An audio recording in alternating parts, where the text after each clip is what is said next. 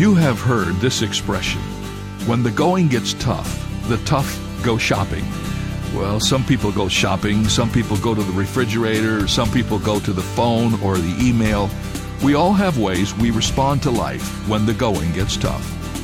So what do you do when your life gets hard? I'd like to suggest an alternative. When the going gets tough, the tough go to Jesus. After all, Jesus has issued an invitation. He said, "Come to me, all you who labor and are heavy laden, and I will give you rest." I can't imagine a better place to go when the going gets tough.